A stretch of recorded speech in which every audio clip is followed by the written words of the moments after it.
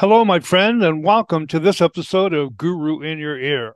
I am Dennis Gebhart with Guru Nation, and I'm so glad that you chose to join me today as we explore the different ways of surviving the change.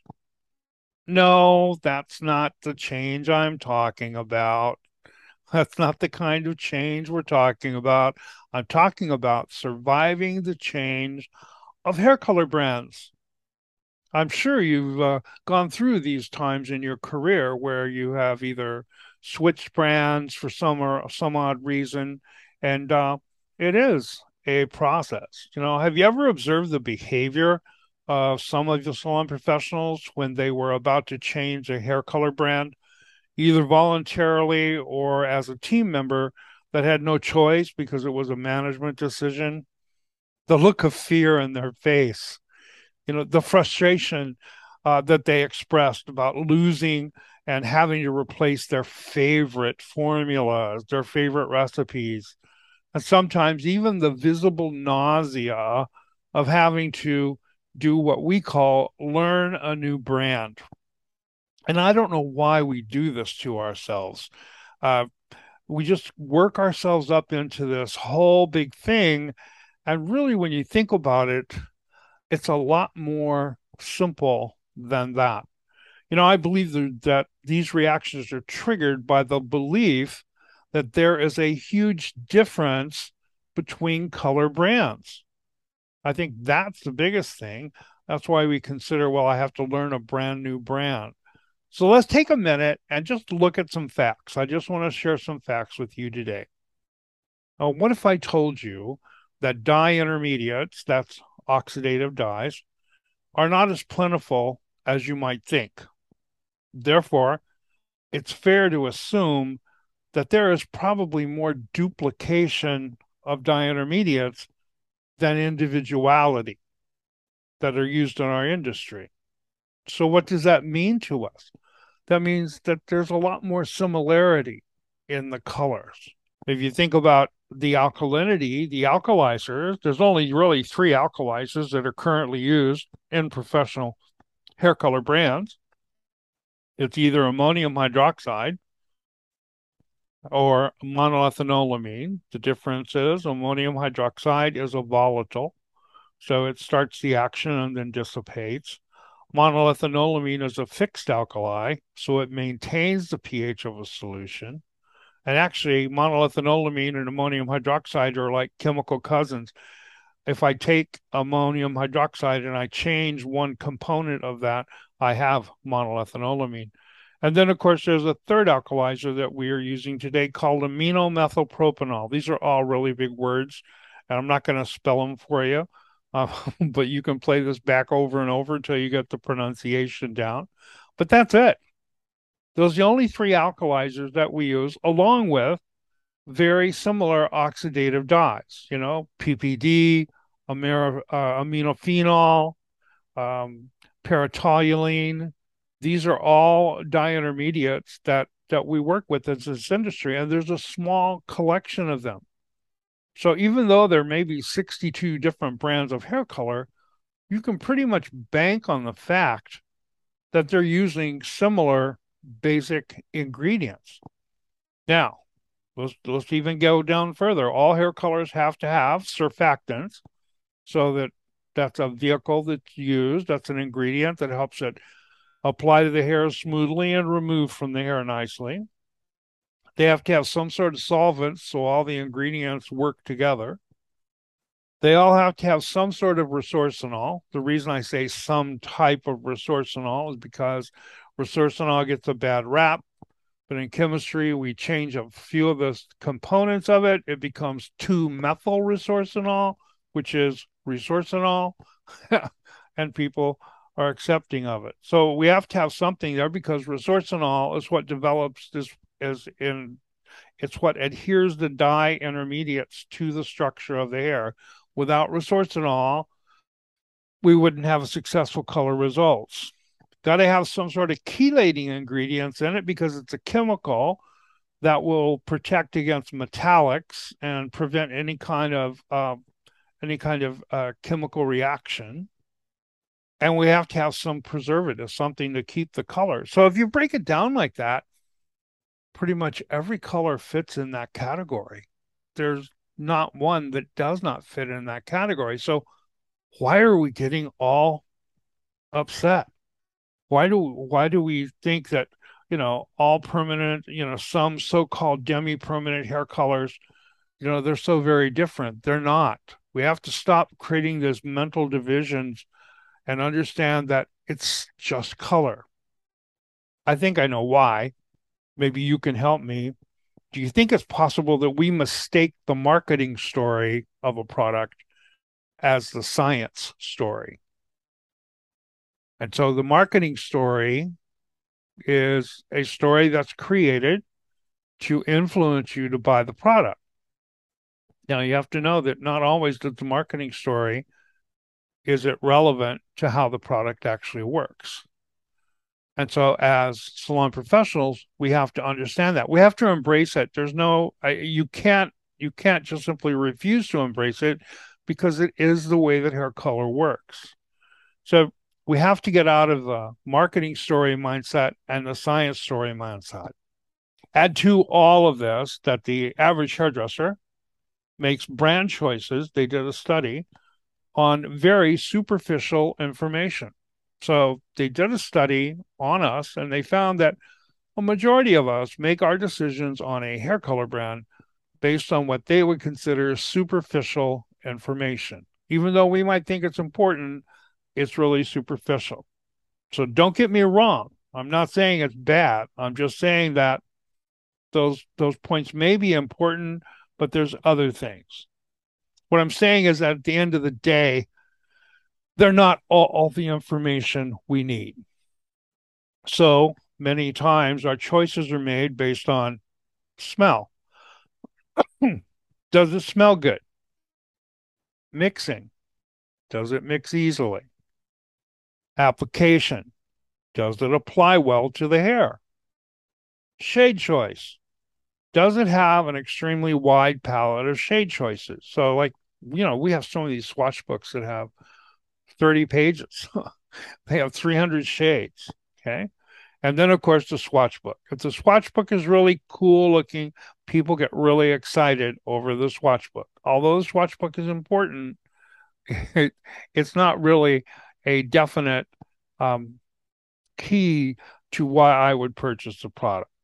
Now, I know you're saying, well, then what do you use as your criteria?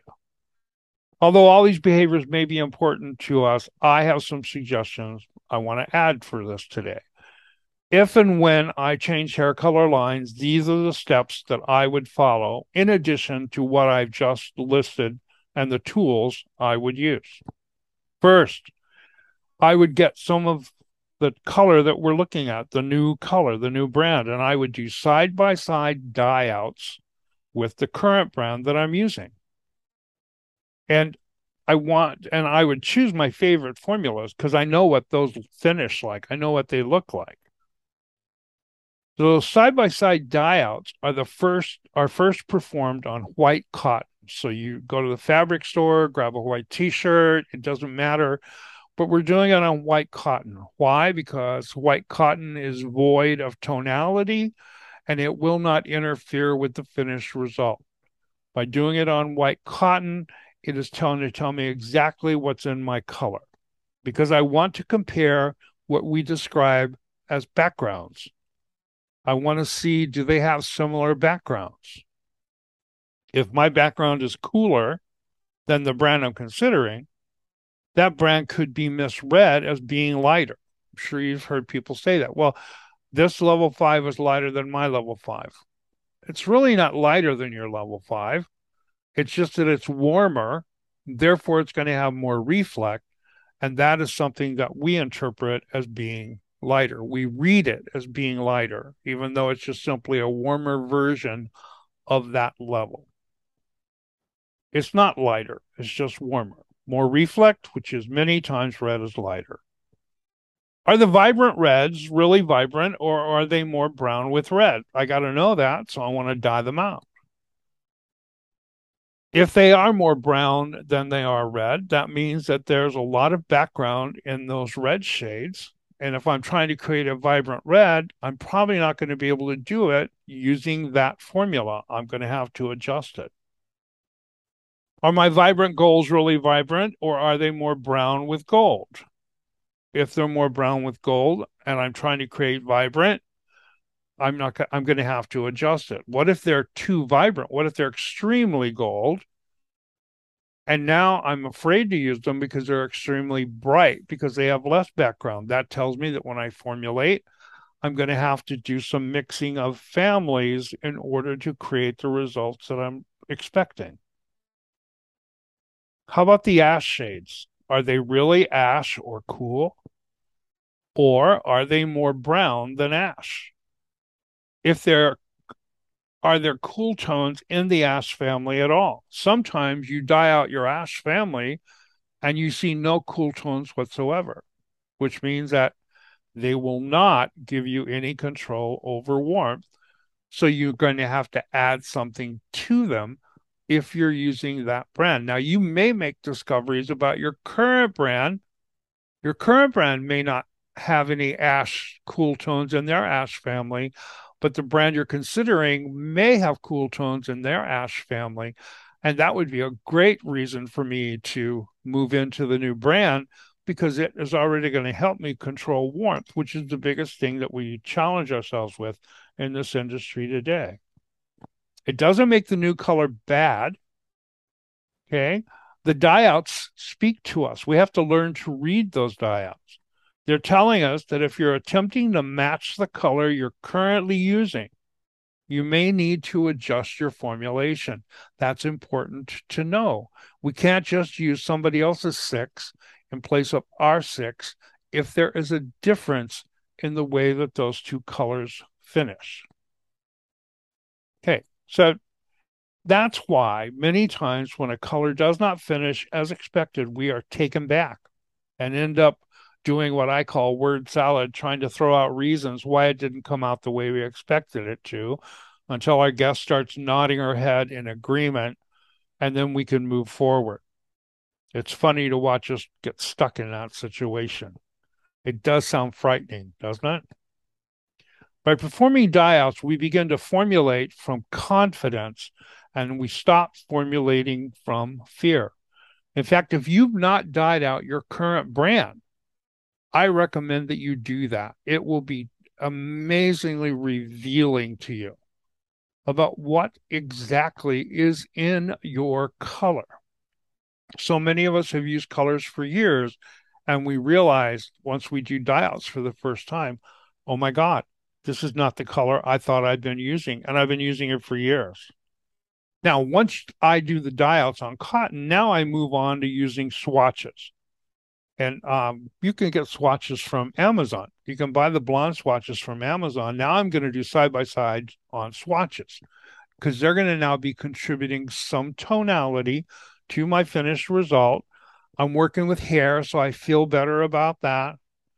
Okay. The goal here is to see if the dieouts match your swatch book samples. Can you dye out a swatch with the color and then lay it against the sample in your swatch book, which, by the way, is made from plastic, nylon. It is not even real hair. And can they visually will they match? Will they be on point? Surprisingly, many times they are not the same, which really kind of negates the whole use of the swatch book if the colors in the swatch book do not match the color on the swatch. Now, this should not reflect negatively on the hair color. It simply means that I may have to adjust the way I formulate. None of this makes one hair color bad over the other or one hair color good over the other. It means that we are becoming aware of how each one of those brands of color perform. Now, the next thing I do, I compute the cost per application. How much does it cost me when I mix up 60 grams of product? How much does it cost me when I mix up 30 grams of product? Surprisingly, in our industry today, many hairdressers do not know what their cost per application is. And that is why many salon professionals today are operating in a negative cash flow.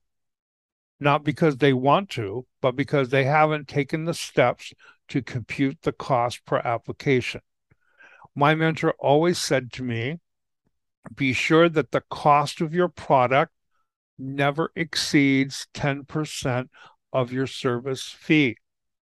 So my fee structure, I need to make sure my fee structure does not put me in a negative cash flow when I perform my hair color service. And I can only do that if I do my homework before taking on a new line.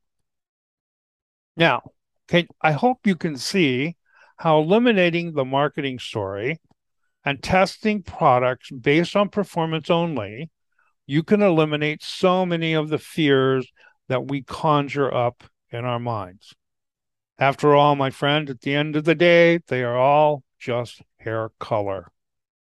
When we learn to look at it in that way, we will avoid the fear.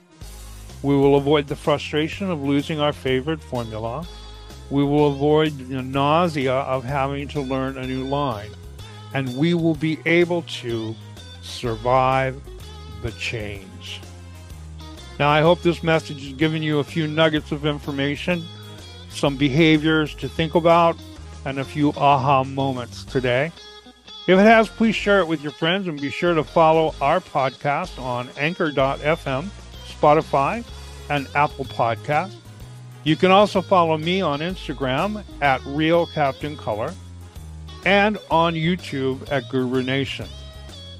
If you found this information beneficial and you want to learn more, you can purchase my new book, Captain Color versus the Pigment Pirates, at Dorrance Bookstore, all one word, Dorrance, Dorrance,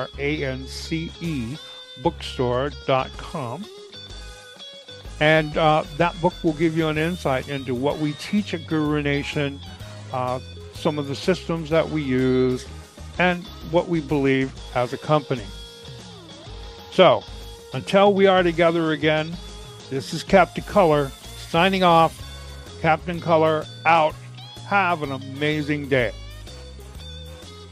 The preceding has been a production of Guru Nation, a brand neutral educational resource for salon professionals.